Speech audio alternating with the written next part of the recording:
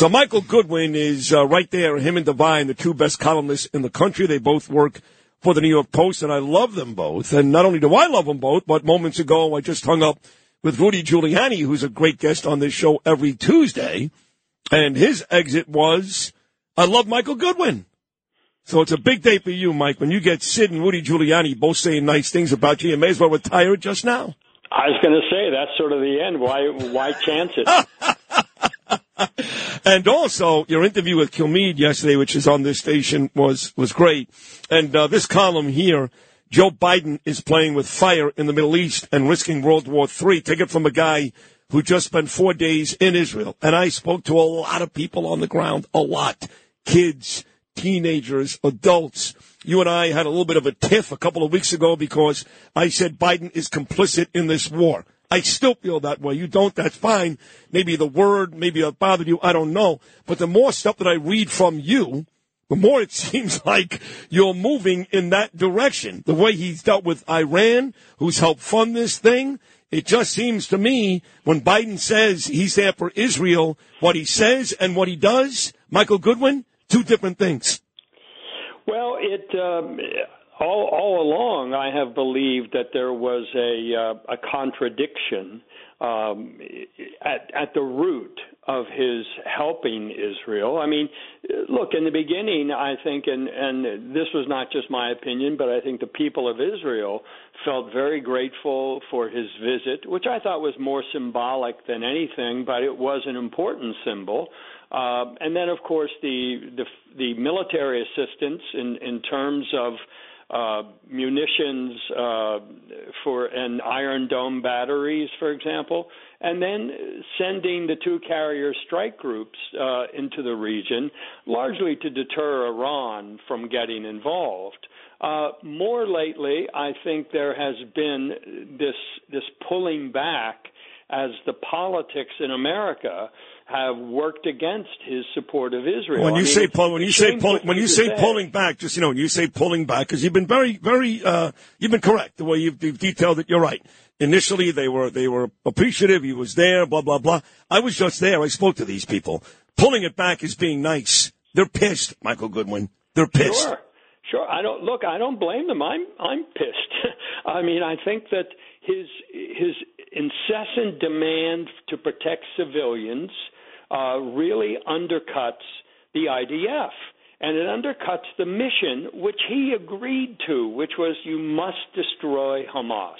He said that himself, that there can be no quarter for them, and yet when the press and the New York Times and the Gazan Health Ministry says, oh, you bombed a hospital, and they make stories up, and they keep using the health ministry's death statistics, which even if they were true, they don't distinguish between terrorists and civilians. They just lump them all together as though they are the same. Well, that should tell you something about the Gazan Health Ministry. It does not recognize Hamas as a terrorist organization because Hamas controls it.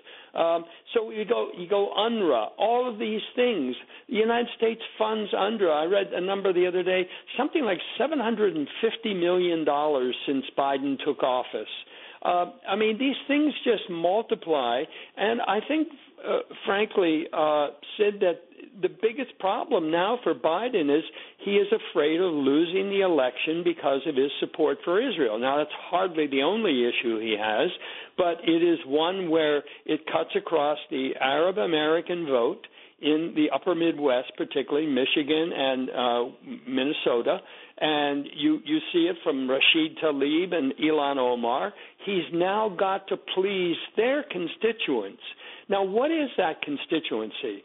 You know, I think we're all sort of loath to say it, but it does seem that the Muslim American vote is very much, at least generationally, predicated on supporting Hamas, on being anti-Israel. That is against the American policy since 1948.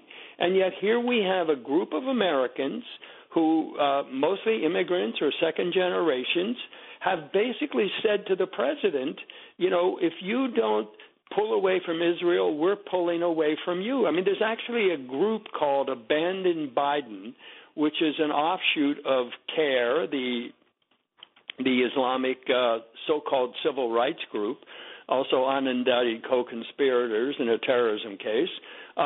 But they are pushing Biden and getting younger Muslim Americans not to vote for Biden because of his support for Israel. And so I think that has made the president scared.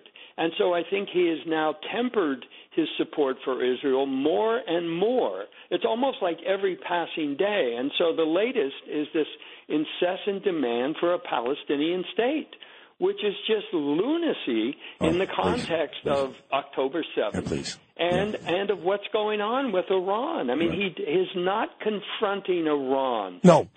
Trying to, fire some missiles at the Houthis, and that's fine. But this all comes from Iran. If you want to kill the snake, you have to cut off the head. And he won't do it because he's still enamored of that Obama idea that you can bring Iran into the community of nations. It will be a stabilizing force, blah, blah, blah. So let's bribe them. Let's let them have their oil sales to Russia and China and everybody else. I mean, it's a disgraceful policy. It has failed every time consistently, and this is how Iran finances these groups. It directs them. It gives them munitions. I mean, how much more evidence does Joe Biden need before he understands Iran is the problem? He shouldn't need any more, to be honest. And I did a story in Israel Thursday in Jerusalem, Michael, with the Israel National News. If I didn't send it to you, I'm going to. Because the headline, it's a very, very long column. I talk about Trump, what a great job he's done with Israel, how Biden has basically double-talked America. He's not pro-Israel, not by his actions. And I talked about this ridiculous notion of a two-state solution.